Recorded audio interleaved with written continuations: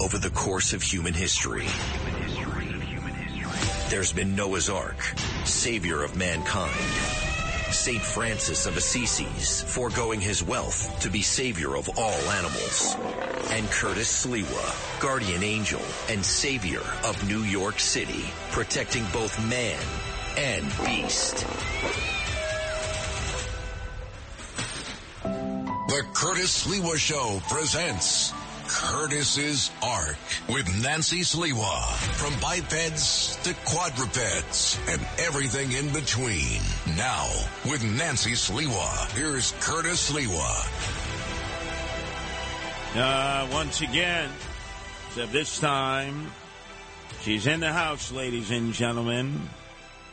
The Catwoman is in the house, Nancy, who rescues cats and other animals, along with so many others out there who are listening, nameless and faceless as you are. But we have an hour of our own to save the animals who can save us from the problems we can't deal with. And that's story number one, bar none, because, Nancy, sometimes we talk about the news. Sometimes we give commentary about animal welfare issues. And in many instances, we are part of the news cycle. And I think everybody has called in this week to find out about me stepping up, volunteering to become city's rat czar, and you going out right on the very block where the mayor, Eric Adams, has a building on Lafayette and Bed-Stuy, do or die, and promoting the use of feral cats to keep the rat and the mice population at bay. Can you sort of give us a rolling view of what it's been like all this week? Well, good evening, everyone. It's great to be here with you in studio, Curtis. So the week has been just very busy, and it's gone in a lot of different directions. But how it started was you and I, we showed up outside of the mayor's house. Now, this was after he got, I think, the second round of tickets for the rats that he has at the Lafayette place. And this was yet another opportunity because I've multiple times tried to present this idea, not only to him directly. In 2018, I went to, the Rat Summit. I presented this idea. But, to council members, the public has, they do it themselves. But we were showing what you can do if you harness the power of the feral cats that already live outdoors and you make them part of a managed colony, which means that you're fixing them, right? You get them spayed and neutered. You're providing them with outdoor shelters so that while they're outdoors, they have a place to sleep at night because otherwise they'll be under a car, under a stoop. You're getting them their shots, and then you're maintaining them. So, they're getting food or water each day. You're able to maintain to see if there's anything wrong with them, and you're monitoring them. They know you, and they stay in that area. And by virtue of them staying in that area, they keep that location, whatever it may be. It may be within the confines of the house. It may be the property. It may be a few houses. But they keep that area free from vermin because they don't want to be there because they know that the cats are a predator. So that's how this started. And the mayor was very amenable to the idea of us developing a cat colony of 2 feral cats right on his property. We visited, we observed, clear the violations were correct. And it wasn't just his building. All the buildings on the block there, you can see incursions by rats and mice, and you can see that the rats and the mice had overwhelmed that block. So it really wasn't a reflection on him as an absentee landlord. And he was kind enough to say, sure, if you could put a 2 cats here, feral cats, and have a little a feral cat colony to help attack the rat and the mice issue, knock yourself out. It's pretty much what he said. Right? Correct, exactly. And then what happened as of Friday? Well, yeah, so we showed up, and we actually, we brought the cats, and we also brought an example shelter, and going through the explanation of it, but, stating that, where the goal is to work with people in the neighborhood who are already taking care of the cats and then assist them in forming, these managed colonies. But right after he seemed so okay with them being there, he just completely changed up, and he didn't want them there whatsoever. But again, and he didn't really give any reason why. He didn't give any logical reason why. And again, this is really unfortunate because this is really an idea that needs to be promoted. It should be utilized a lot more. A lot of people are doing it, not only in New York City, but throughout the United States and throughout the world because it works so well. And the fact that we're lagging so far behind is shameful. You know, we were walking up and down the blocks earlier today before we came to WABC for the broadcast from 3 to 5, and then so nice came back from 9 to what will be about 11:45 when Dominic Carter will join us. And all we saw everywhere were these box rat traps everywhere. It does not working. It's not working. They were everywhere. There was a lot of them. But clearly the rats are smart. The mice are dumb. The rats are smart. The mice go into those boxes and they die. You rarely, if ever, see a rat in the box because the rats, they communicate with one another. They laugh. The humans are trying to get us sucked into those boxes again. We saw glue traps, no rats. We saw the old ancient guillotine, the snap trap. Oh, that is a horrible way to die. No rats in the traps. But we did come across rats that had been killed by feral cats that are managed in the area, but not on that block. Yeah. And there is a misnomer out there in which people think that feral cats, when they kill a rat, that they eat the rat. That's not true. They just kill the rat and they leave it there. And so we think we had a good balance. And I must say that in spending a lot of time there earlier today, we have spent most of our time cleaning up the block every day. There's so much garbage. And as some of the neighbors pointed out to us, and rightfully so, it was constructive criticism because the first day I was just talking about the feral cats. They said, don't even discuss feral cats. Somebody's got to clean up the garbage. And the garbage was overwhelming. I mean, we were filling up bag after bag of garbage. And so we accomplished that today after 3 days of not just cleaning the area of garbage, which the rats have a field day in, but also scrubbing like our grandmothers used to with the babushkas on their head, scrubbing the stoops, scrubbing the patios, getting down there using elbow grease. If you got time to lean, you got time to clean with ammonia, stringent in the water. And people were amazed. Wow, you cleaned it all up.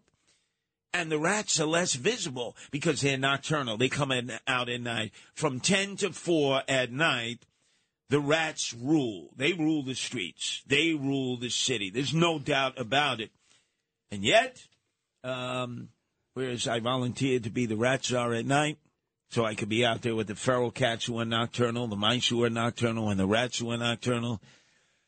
I've been now told, Nancy, that I have to report to City Hall to find this woman named Dawn to become an intern to learn about being a rat czar. Well, you know, what's interesting, I recall reading the requirements they had for this job, and one of the top ones is that you have to love to be in front of the camera. I'm like, that's right there. That job was made for you. Well, that was a requirement. Well, that's your job right there. I'm lens lice, right? I mean, who doesn't want to be in the camera more than me? You know, there was a time in New York, this is before I met you, Nancy. I don't even think you were birthed, but we have no idea how old you really are. That if being in front of a camera was a crime, there would have been a jail cell in the 80s. And in that jail cell would have been Donald Trump, Al Slim Shady Sharpton, the Schmuck the Putz, Chuck E. Cheese Schumer, and Curtis Sliwa. All four of us would have been locked up for being lens like lice. a steel cage match. Exactly. There's no doubt about it. On one side would have been Al Slim Shady Sharpton and the Schmuck the Putz, Chuck E. Cheese Schumer. And on the other side would have been Donald Trump and Curtis Sliwa. Even though we don't get along, there was a time, believe it or not, we were both given the highest awards by the New York State Conservative Party at the 69th Street Armory. And I looked at Donald. He looked at me. He was in his tux. I was in my red beret, my sateen jacket, and my Guardian Angel shirt. I said, Donald, what are you doing here? He said, what are you doing here? I said, Donald, you're not conservative. He said, Curtis, you're not conservative. And then Donald said the magic words, but we're going to get a lot of TV time on this. And I said, hot diggity dog. You're right. So that's the number one requirement of being the city's rat czar is that you have to get used to being in front of a camera. Exactly. Oh, well, then hands down, I'm the winner, right? Who's more of a lens lice than me, right? No internship necessary. Anyway, let's open up our phone lines, 1-800-848-9222. That's 1-800-848-WABC. And I believe that today's labors resulted in us finding a woman who will take care of the feral cat colony and work with us to try to eliminate the rats and the mice on the block of the mayor of the city of New York, who can't even get rid of rats and mice in his own building. How the hell is he going to do it in the city of New York? Question. What does it take to manage a feral cat colony? And what is a feral cat as opposed to a cat who goes in and out of a house or a cat who only stays in a house? Well, there's varying degrees of what you would consider to be feral, right? So truly feral would be a cat that's born outdoors. And again, they can have degrees of human interaction. But there's a lot of semi-feral cats that are running throughout the city. So these are cats that were once domesticated. They were either indoor, outdoor cats. They never got fixed, of course, so they're going to roam outside. And then they wind up, or someone decides they don't want them anymore. They release them. So they have some degree of, domestic, human interaction. But the problem is they're not deemed friendly enough to be adoptable. So, number one, you wouldn't, if you brought them to the shelter, almost 100% across the board, they euthanize feral cats because they make this determination, well, they're not adoptable. You can't bring them in a house. They're not. So that's problem number one. When you're taking care of them outdoors, now, again, people get to familiar relationships with them, so you could, bring them indoors depending upon how long. But the idea is this is the place for them to be. They are outdoors. There's always going to be a degree of them outdoors. You have to get at the problem of just addressing the population. So what you do is the biggest element of managing the colonies is once you start seeing cats that come around, if you start feeding them, well, they'll come around the next day and the next day and the next day. So now you already have a consistency there. Those cats are going to come around. The biggest thing you have to do is get them fixed. Now, you can reach out to organizations like myself, and there's other places that will do that will help you, assist you with that.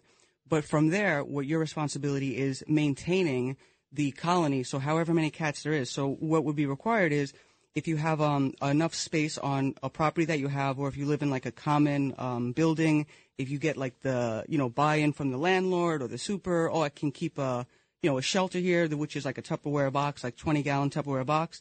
And then every day you just got to make sure that you put the food down, you put the water down, you check on it. You want to clean up. I mean, those are reasons why sometimes people get upset. They think every single cat outdoors, well, if you're taking care of them, you're responsible for every can of cat food out there. So there's a lot of education and there's a lot of community interaction, and you're explaining to them whether you like them being outdoors or whether you don't like them being outdoors. It's inevitable that they're there, but here's how we harness what they can do, and here's how we make it so that they don't have a lot of those elements that you're not going to like, the fighting, the spraying, and thousands of kittens. Here's the solution to it, and here's how it fits into the overall equation. That's what a lot of people see. I mean, the people on the block, they were very quick to say, the minute this construction went up, that's as soon as the rats happened. So they saw it. So you put those two things together. Now, one of the big things that happens in the city with so much construction, I've been involved in a lot of sort of fights where people are trying to keep their cats there, and the construction, they're so adamant. No, you have to move them. You have to move them. No, but this is where they are. This is where they live. This is where they know. You can't relocate them. This is a problem. No, get them out. The minute they get them out, and all the rats are there. So they have to start working, and this is where the city needs to come in. They need to start demanding this stuff. You have to have, they want green buildings. They want green development. Well, here's a concept right here. You have to work with these people already doing this stuff. That was interesting because Bed-Stuy used to be predominantly African-American. Now you got a lot of white hipsters and millennials who have moved in. Still some tried-and-true traditional African-Americans who grew up there. I was amazed as we walked around from block to block and tried to get people involved that the white hipsters and millennials looked at us as if we were dreck, as if we were people of no consequence. Get out of our neighborhood. We don't need you. And the African Americans, once we told them what we were there for, because they thought right away, oh, guardian angel's great, you're here to deal with the crime. Well, yes, but really our priority is dealing with the rats and the mice right now. Oh, absolutely, and they would absolutely show us all the areas, because they grew up there. Didn't you find that odd that these white interlopers from Iowa, where there are more pigs than people, Idaho, where there are more potatoes than people, were so jaundiced and so negative? And the people who grew up in the neighborhood, who knew the difference between then and now, were more than happy to try feral cats. You know what? It does surprise me a little bit, but I think there's an element of community involvement. If you think that, oh, the government's going to do everything for you, well, they'll take care of it. They'll take care of it. I think once you start realizing, first of all, you don't want the government doing everything for you. They don't do a good job at everything, and there's much more power in community engagement, civic engagement. So here's a problem that the community can address. It would be great if the city was taking a little bit more proactive response, but I don't think they see that. They don't get that we need to work together to do this thing. They think, oh, that's something the city takes care of. What are you doing here? No, the city doesn't do a good job. That's why you need to be here. Who were the two cats that you drafted to get the effort started because they dominated the news coverage? Thor and Tiny. And explain a little bit about Thor and Tiny and where they came from. Yeah, so Tiny is one of the rescue cats. So Tiny was from the kill list at the Animal Care and Control, and she came from a hoarding situation. It was like 35 cats. So, again, right, great scenario. This person was hoarding the cats and a bad thing. They took them. Okay, now they're in the shelter. So they're all slated to be euthanized. So all rescue groups came in because they weren't even making them available for public adoption, and Tiny was the last one left, the only one that hadn't been adopted. So, and they weren't giving her available for public adoption. She's the sweetest cat in the world. This cat's almost like a piece of furniture. It just sits. She sits wherever you put her. She plays. She didn't mind being outside. I mean, there was big buses coming by. She was totally fine. Thor is part of a group of 4 kittens that was born to an outdoor feral cat that we rescued, and she was so far along that she had the kittens right away. So those 4 cats, we're adopting those 4 kittens out, but Thor is one from that batch. Yeah, they did a magnificent job. And in reference to Tiny, you mentioned coming out of a hoarding situation. When I would sit and have a sandwich, like an egg sandwich in the morning, Tiny would come over and immediately attack the sandwich. Because she must have been fighting with all the other 35 cats for any morsel of food. For months, she almost didn't know what it was like to eat cat food with the cats. And she would steal your food when you were eating, and that was it. Yeah, because she was immediately wondering where her next meal would come from because of a hoarding situation. Our number is 1-800-848-9222. That's 1-800-848-WABC. Then there's another situation going on. This is a real horror. We will be up in Little Neck, Douglaston on Tuesday at 2:30. We'll be joined by 3 great people who are involved in animal rights. One is an elected official, Vicky Palladino, city council person from that area. Rob Becerra and Grace Navarro, who run so many animal rescue operations and go into very tough neighborhoods and actually get dogs released from owners who are literally torturing them, and they have them at the brink of death. They'll be joining us. Other folks will. What is it that has all attracted us to this location in Little Neck? Well, this is a story about a cat named Cheese that it's an indoor-outdoor cat, and it came home and it had a crossbow in it. So this cat wound up having to be euthanized because they couldn't save it because of the extent of the injuries. But now apparently this has been a little bit of a phenom in this area for a while. There have been a number of animals that have been disappearing, including wild animals and feral cats. And this is the second time that this cat had like an arrow piece on it. So there's someone out there who's specifically targeting animals with a crossbow. Wow, what a sickola. So in a place like Little Neck, which is tucked out of the normal sort of metropolitan urban scene, where people are just piled on top of one another. You could conceivably stalk animals with a crossbow, probably in a car. You could take aim at them, beat down on them, and shoot and kill them, or end up maiming them and torturing them. It's a torturous death to have that arrow embedded into your body. Mm-hmm. So if you happen to be out in Little Neck and you want more information, just go to guardianangels.org. That's guardianangels.org. Hit the tab, the Guardian Angel Animal Protection Division, and we'll give you information on how you can join us, because we'll put together a reward. We'll get out there massively, and we'll make sure that this individual or individuals, if they're doing it, are arrested. This is a way that you can stop a future sociopath. I mean, this person's already a sociopath, but chances are they're going to extend this to humans. They're going to have children. They could have family members. I mean, we need to stop this person now. Yeah.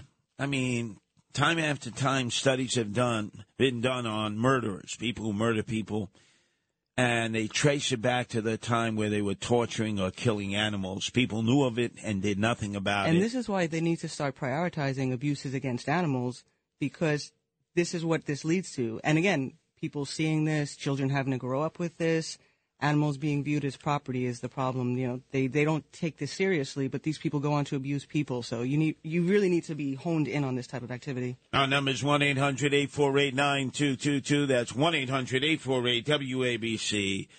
And then another Sicola.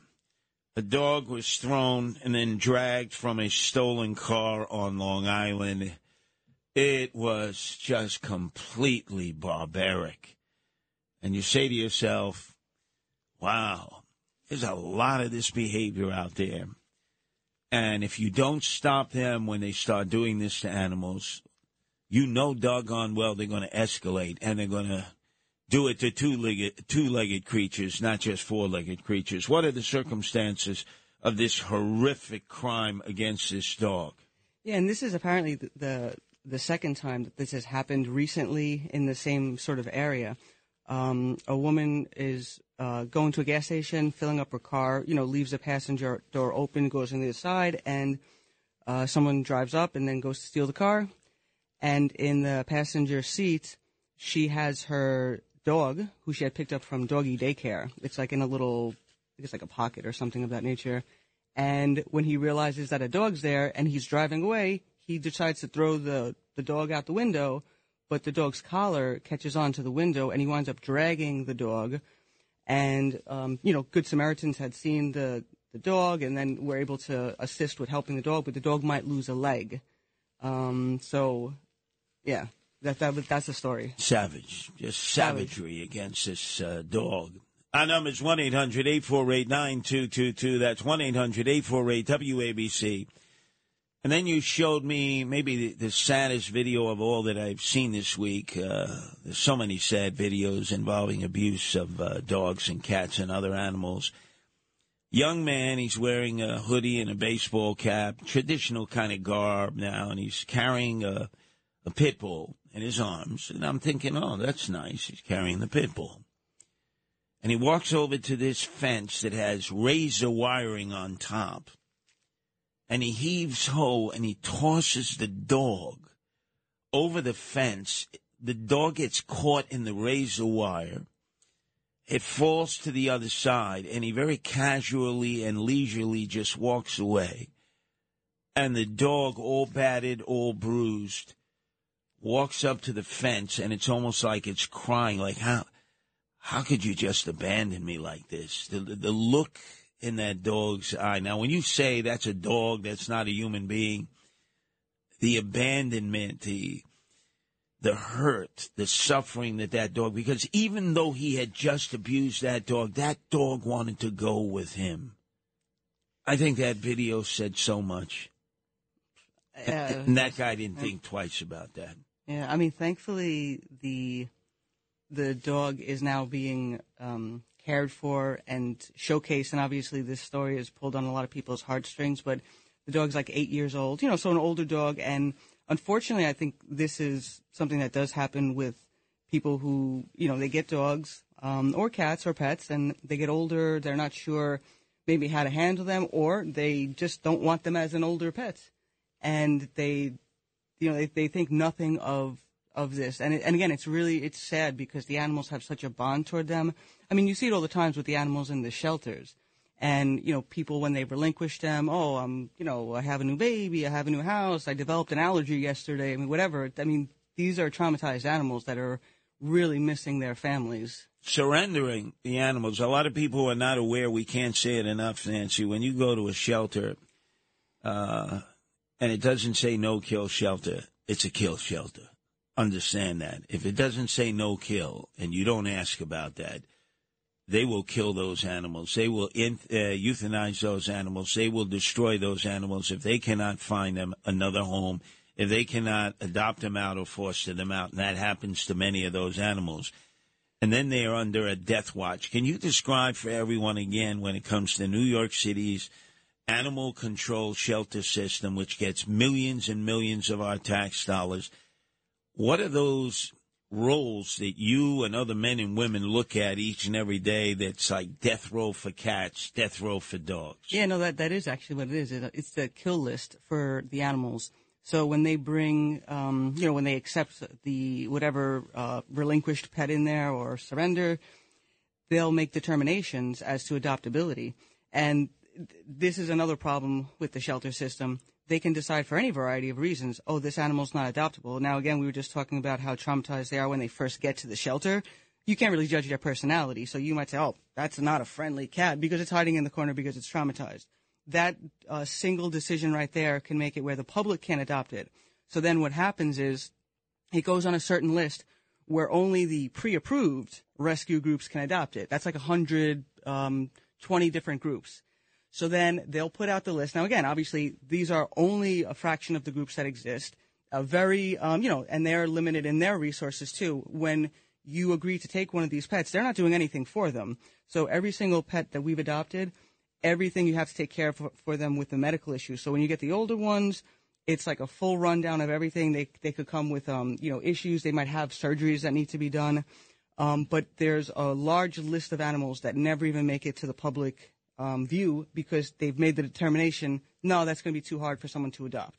And right away, that's a very, very bad thing for them to be doing. So know this, if you decide for whatever reason you have to surrender your animal, your family member, your friend, do not believe the hype that they're going to find that animal, dog, cat, or other animal, a place to live of their own, a new family, a new foster care, or adoption family.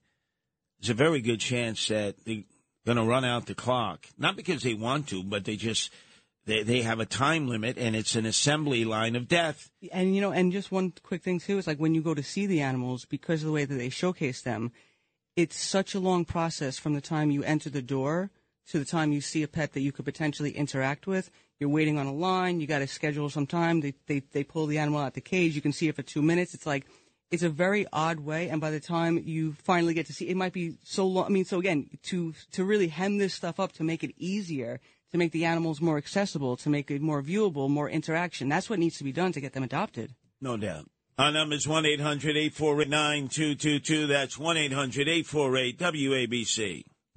WABC. The Curtis Sliwa Show presents Curtis's Ark with Nancy Sliwa. Now, with Nancy Sliwa, here's Curtis Sliwa. Earlier this evening, Nancy, we had the pleasure of going out and having dinner with our owner-operators, John and Margot Katzmatidis, and their son, John Jr. And John could just not get out of his head what we had learned when we were substituting for Sid Rosenberg in the morning when he was away with his family during the holiday season. We had someone on from the Humane Society in Connecticut who gave us the figures that each and every day, make that each and every year in America, each year 3 million dogs are euthanized, destroyed, and 3 million cats are euthanized and destroyed. And not because they're sick and they can't recover or they're suffering, for no good reason. Absolutely. And he was stunned, and then he said to you, Nancy, because you're the expert. What are we going to do about this, Nancy? And Nancy has come up with a number of ideas she shared with John and Margot and Johnny Jr., and we're going to try to put them into play to prevent that. That's a horrific number. 3 million dogs, 3 million cats. I mean, unfortunately, it's become a bit of a business for some of these places, and this is why you have to aggressively do spay neuter. I mean, there's too many of these animals being born, and time and time again they come into the shelter. I can't tell you how many animals are in the shelters, 3, 4, 5 years old, not fixed, and you wonder why the people find, oh, this animal, I can't control it. Oh, it's going. Yeah, that's why you fix it. And that's where the personality changes, and that's when you don't have this out-of-control animal and you have like a pet that you can enjoy, that you really need to fix your pets. This is at the heart of the problem for this overpopulation. And as we've traveled the country to visit Guardian Angel chapters, we've taken the time whenever we're at a local chapter to visit the nearby shelters. We've done it in Fort Lauderdale and Baltimore, and obviously throughout New York City there are 3 of them. And you walk in, and the poor animals are shaking, they're terrified, they're nervous. Oftentimes, the animals who are euthanized, it's done right next door, they can smell death. Their sense of smell is 10 times more acute than a human being. They know what's going on next door. It is very much like it must have been in the concentration camps where you're in barracks. You can smell death. You know that all of a sudden people are being herded out. In this case, animals herded out. You hear the screams. You hear the death wail of your fellow dogs and fellow cats. And imagine being stuck in that kind of circumstance. They're using the dogs now to sniff out cancers in people. So they know exactly what's going on in that shelter. Let's go, if we can, to Jeffrey calling from New Jersey. Your turn to be heard here on the Animal Welfare Edition at WABC, Jeff. Yes. Hey, listen, Curtis, you know that scene in John Wick where that he got hurt up and everything, and he went to this kennel, I guess like a shelter thing, and after he, took care of himself, he looked and he saw all these dogs. And all of a sudden, he went to the cage, and he saw this dog. He rescued that dog. And that dog was so loyal to him, man. I mean, all through the movie, he was so loyal to him. I mean, that touched me, man. And I tell you, man, oh, God, I just became an animal lover. I've been an animal lover, but that really touched me, man. That scene in John Wick. Oh man, that dog was so loyal to him, man. He and his dog didn't even have a name. It just said, stay. That dog will stay right there. And how can you hurt something like that? I mean, dog. That's an unconditional love. A dog, a cat. It's unconditional, man. I mean, what can I say, man? And then Jeffrey. Then to look at a dog, in the case we described where this young man obviously had somewhat of a good relationship with the dog, don't know the reason that he decided to cast the dog over the fence. The dog got caught on the razor wire, severely injured, and then came up to the fence and was whimpering and crying, wanted to go back with the guy, even after he had abused the dog. It's like, when I heard you talk about that, yes. That's unconditional love, man. I mean, how can you treat something like that bad like that? Well, a lot of times, Jeffrey, we've found that starts young. Children see animals being abused. Nothing's done to the individuals abusing the animals. And then they start out abusing animals. Nothing's done to them because they're not considered humans. And then the next thing you know, many of them will escalate to abusing their own children, their own loved ones, co-workers, strangers, and some of them end up on death row. And you ask them, what are things that they have in common? They abused animals at a very young age, and nobody did an intervention. Nobody tried to stop them. And it just kept getting worse and worse and worse. Let's go to Barbara calling in Manhattan. Your turn to be heard here on the Animal Welfare Hour of WABC, Barb. Hi, Curtis and Nancy. I love your show. I love what you're doing. I have a friend down in Tennessee who just had 14 cats, and she got 4 of them adopted so far. She's working with a foster Congrats. and everything like that. Yeah, and she's got 10. Okay. But what I wanted to say to you is about the marijuana. It's like, first of all, I'm just so tired of smelling it on the street. I live on the Upper East Side, and forget about it. I don't go out that often, but when I do, I'm smelling it all the time. But this is about dogs. My brother told me a story a couple of weeks ago. There was a woman walking her dog. Sounded like a medium-sized dog. I'm telling this story secondhand. And the dog, put its head down to the ground, and she wasn't sure if it picked something up or not. But she just kept walking it. It didn't seem like it did. And a couple hours later, the dog's back legs gave out. And then after that, the dog went into spasms and everything. She took it to the vet, and the vet examined it and everything like that. And it turned out that the dog ate a joint, a small joint. But it wasn't big enough to do major harm, but it took about 3 days for the dog to recuperate at the vet's. And I just was wondering if you ever heard anything like this before. It was on CBS radio where my brother heard it about 2 to 3 weeks ago. And I'm just devastated because I'm thinking of children and dogs. I had a little Maltese that I loved to death. That was my baby. And I just was wondering if you were aware of this or you heard of this. Well, Barbara, the more prevalent thing that dogs would consume off the ground are these rat-killing pellets that are everywhere. They consume it, and it's a horrible death. They implode birds, other animals, cats, children sometimes. And I will tell you this, I would say that's probably an exception to the rule. The real problem are the poisons that are spread everywhere. Yeah, and when I see people walking the dogs, and sometimes you see like a very aggressive collar on their face, and I'm like, they look like a really sweet dog, but I understand why people do it, because they don't want them to inadvertently start eating anything. They eat stuff so quickly on the streets. Oh, absolutely. Let's go to Hanifa calling from Brooklyn. Your turn to be heard here on the Animal Welfare Edition of WABC. Hanifa. Hanifa, and Happy New Year, Curtis, and the lady that's with you. I am so proud of you. This is a wonderful thing that you're trying to do. I think it's going to require community involvement as much as possible. I kind of disagree that cats won't eat rats, because in my neighborhood there were a lot of feral, and I grew up with cats from the time I was a child. My mother had an Uncle Oscar, and he gave her a kitten on a silver platter when she got married in 1942.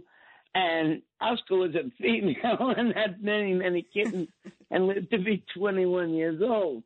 But over here where I am in Brooklyn, we had a lot of feral cats on the block. We still have some. There was a woman who would come and trap them, and then she said she was giving them homes. But there was one that was a favorite of all of ours, and she trapped it. And we called her and complained. She brought it back. It was dead, a healthy cat. So, that made a lot of our cats disappear.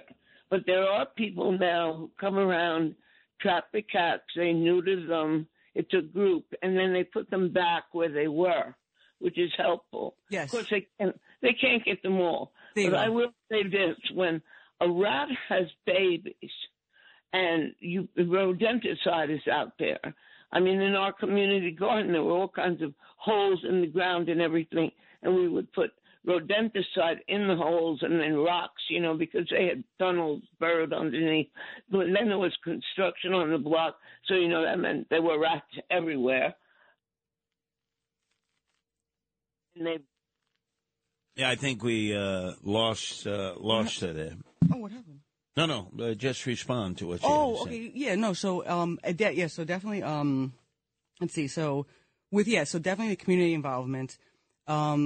If people are trapping the cats, obviously it's good because, you can't get them all, but yeah, if you're working with people in the existing community to make sure that there's someone there who's going to be continuing to care for them. And I think that's easy to do if you do a little bit of legwork. So you're walking around the blocks. Once you start seeing cans down, I mean, you go enough times, you'll see the people who are feeding them because it's extremely consistent.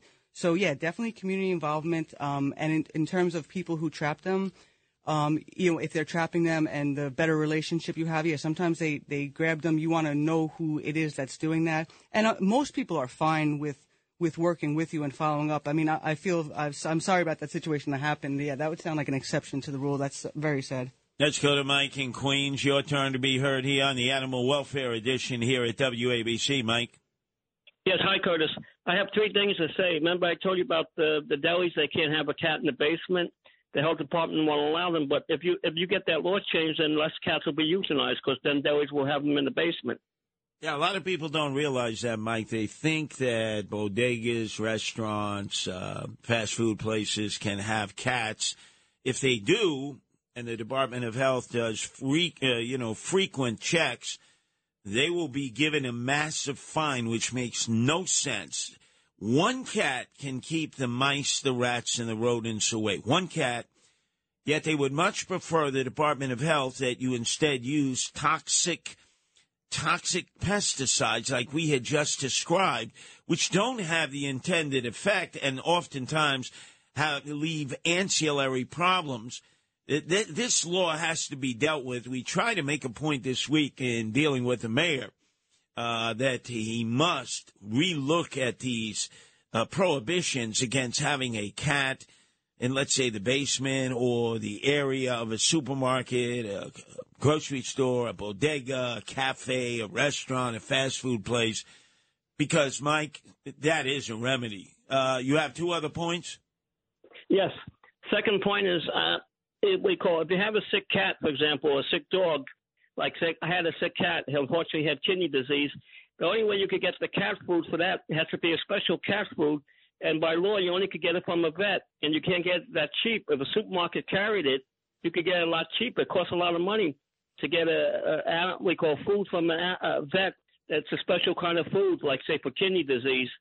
If you could have the law changed, because it's a shame people can't afford it. Those bags of cat food are so expensive, or dog food. Yeah, and I'm aware of that, too, because I had one cat that had to be on that type of special diet, and it required the veterinarian signing off on it, and it's considerably more expensive because it has a couple extra nutrients. But, yeah, to your point, I mean, if that's something that's necessary for them, it should be able to be purchased in a store and more affordable because people can keep their animals. And let's go finally to Sienna in Manhattan. Your turn to be heard here on the Animal Welfare Edition of WABC, Sienna. Hi, Curtis and Nancy. This is a little bit of a conundrum here. My husband is a superintendent in a building up in Inwood, and he has two cats in the basement. And what happened is they're not able to ward off the rats. I guess you would consider them really domesticated because they don't go out, And so someone saw the rats eating the cat food and told him about it. And I said, oh, my goodness, let me call Nancy on Sunday night to see, because he's very good and very kind, and he would be able to take care of feral cats very, very kindly.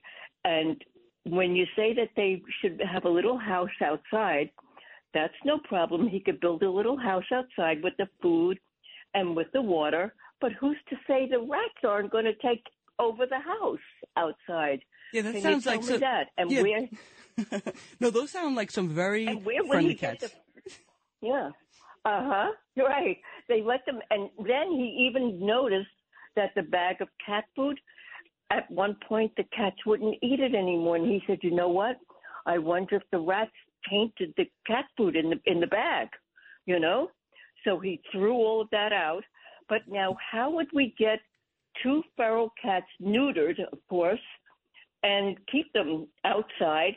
And then again, the question is, when you build a little house outside, how do we know that the rats aren't going to go in the house instead of the feral cats?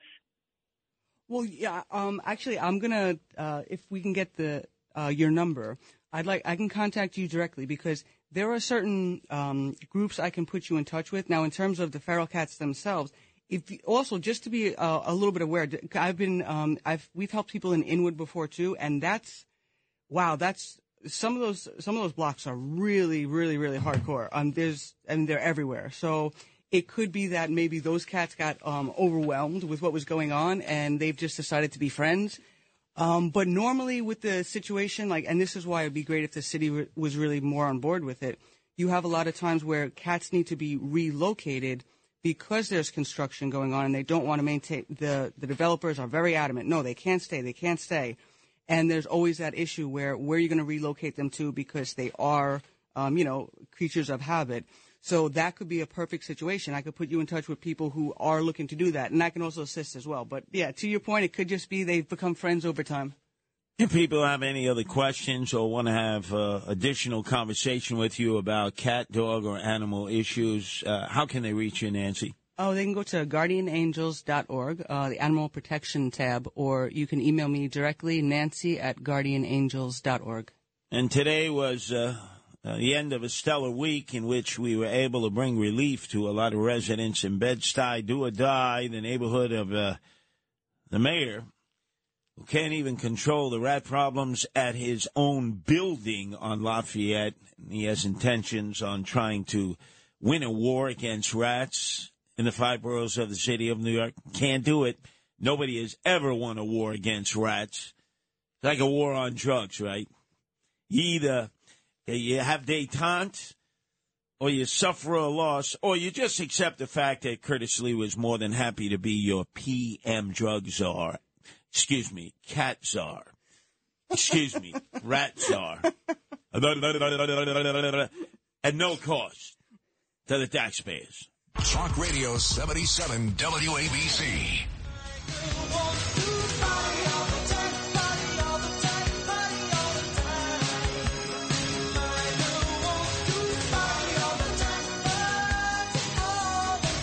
Oh, Dominic Carter, right now, if you weren't doing your show right here at WABC till 1 o'clock, before Frank Morano takes center stage, 1 to 5, Monday through Fridays, the other side of midnight, you could be joining Mayor Eric Adams, swagger man with no plan, at Club Zero Bond. Here we go. Works all day and parties at night to the break of dawn. Here we go. Is it possible that you could do both, Dominic Carter? You're up by 6. You're starting your meetings at 7. You work until about 9. Then you go to Osteria La Bahia, owned by those 2 crooks, those white-collar felons, the Petrosians. And then they accompany you once the restaurant closes at 12 to Club Zero Bond, where you stay until about 2:30, and then you bag it at about 3. Is it conceivable that you could do both, Dominic Carter? I guess it's possible. I don't see how one could do it. But let's backtrack. This is you and I talking right now. So I pick up all the headlines. The story has gone national between you and Mayor Adams. Did he actually curse you out? He wouldn't be the first nor the last, yes. I'm used to hearing F-bombs all over the place. Are you kidding? And let me give you the circumstances. He had given us permission to actually put 2 cats in a cat colony on a patio of his building. He is an absentee landlord who's been cited now twice for having rats build burrows right into his building. But it's a problem that other neighbors have had on that block, Lafayette Avenue in Bed-Stuy. He got hit with tickets once. He decided to send in Corporation Counsel to argue them, which was wrong. It's a private matter, not a city matter. And he got clipped again, $1,200 worth of tickets. And there's evidence of rat encroachment. It's right there. So I guess he figured, wow, Sliwa was going to take this problem off my hand. And so we started to clean up the area. We started scrubbing it. And we started planning, okay, we're going to put the 2 houses for the 2 feral cats right in this area. And we were making room. And then 2 cops come up to us, uniformed cops on Friday at about 5, and say, gentlemen, the mayor no longer wants you on his private property. Okay, no problem. Okay, we'll find another place to put the houses, although it was a little disappointing. I take the C train, I'm going home. And person we all know, Todd Shapiro, he's sort of like the Swifty Lazar. He knows everybody. He's got friends, he's got foes, but he knows how to hook people up. And he's on the phone with me. The phone is beeping. I'm at the station of Washington there, and it's Todd. And I said, Todd, we might get cut off because I'm on the train. We're going in the tunnel towards the next stop, Lafayette. The mayor wants to talk to you. So the mayor, I could hear him talking, and he's going, what have I ever done to you? Why do you treat me this way? I said, stop. You called me a racist for 8 months during the campaign. Stop this. And then it went dead because we were in the tunnel. The moment we emerged, we're now on Lafayette. Ring. It's Todd. Todd, I'm patching you through the mayor. I'm saying, I'm telling you, I'm going to get cut off again. And this time he's in a rage, the mayor. I want you off the property. You walked into my building. You get the F out of my building. And then he said a few other words that were not decipherable because we were, again, going in the tunnel. So by the time we reached the next station, Hoyt and Skimmerhorn, on my way to the city, because I hadn't come here to do show prep, no more calls. So I texted to Todd, yo, what the hell was that? In the future, give him my number on his dime, on his time. He can call me directly. I don't need somebody to patch through the mayor of the city of New York. And then he said, well, he was very upset. He's not going to do that because if he does that, there's a record of the phone conversation. If he has Todd call you, the call was made to or from Todd. And Todd was just, he does this. He's done this with me before for the good or somebody I'd really rather not be talking to. It's like. But I want to make sure I got this right here. Yes. The mayor of New York City lost his cool. Totally. And dropped the F-bomb to you. Right, but he thought we had gone into his building. I'm talking to Todd later on, like, what's up with this guy? And he goes, oh, the mayor called me back. They looked at the film because he's got cameras outside like the other neighborhoods. You were on the patio. You were scrubbing the steps, the stoop. But he saw you did not go in the building. Now, he didn't apologize, but it obviously chilled him out. So he was of the impression that we actually went into the building. Because let me tell you something. Even if we had violated his private property, because we had permission to be on the outside, we would have found rats in the building because they're burrowing in. It's natural. He's not alone. But you can't be the mayor saying you declare war on rats in all 5 boroughs. And you can't even manage the problem on your own property. So explain this to me. Why can't you two guys get along with each other? He doesn't like cats. And he thinks the solution is to drown rats. When he was Brooklyn Borough president, he had assembled a lot of the paparazzi, a lot of the reporters. He said, this is the way to end rats in our lifetime. And he drowned rats and ladled them out of a vat. And even the reporters were, like, grossed out, like, yo, man, that's like Clockwork Orange. You're like Psycho Boy. He got all upset with, well, I killed the rats, didn't I? Well, but it's not the way you kill the rats. But this is bigger than rats. Yes. What is it between you and Mayor Adams where you guys just don't get along? You mean we're like ammonia and bleach? Yes. I guess that's the way it's going to be. But he cannot just placate me away and patronize me away. There's a rat problem on his block. We have a solution, feral cats. He's tried every conceivable solution, and he's knocked himself out. Nothing works. He's tried dry ice. He's tried flooding the boroughs. He's tried poisons. He's tried pellets. He's tried gas. He's tried everything. The only thing he hasn't tried, feral cats. And if you notice, he very much is like Trump. He does not have pets. Now, it's not unusual. There are people, they don't have dogs or cats or any pets. He's not a pet-friendly guy. He has no way of understanding how this works. So when the mayor used the F word, yes, did you respond naturally? What did you say? We were in the tunnel. What I wanted to say, I couldn't say. What would you have said? What I said in the New York Post is, look, you're the mayor. I would never assault you, but somebody talks to me like that in the street, you know me, I step to them. I'll knock you out right where you stand. Curtis, you cannot knock out the mayor of New York City. One, he has a license to carry a gun. Two, he has a full police detail.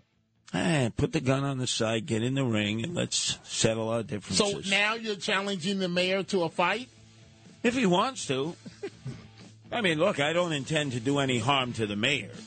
But you understand at that moment, you've seen me out in the street. I have. I went up to the Nation of Islam. You're serious as cancer. And I challenged them, and they had me outnumbered 8-1. I said, yo, go back to Screwy Louis Farrakhan, you fruit of the loom boys.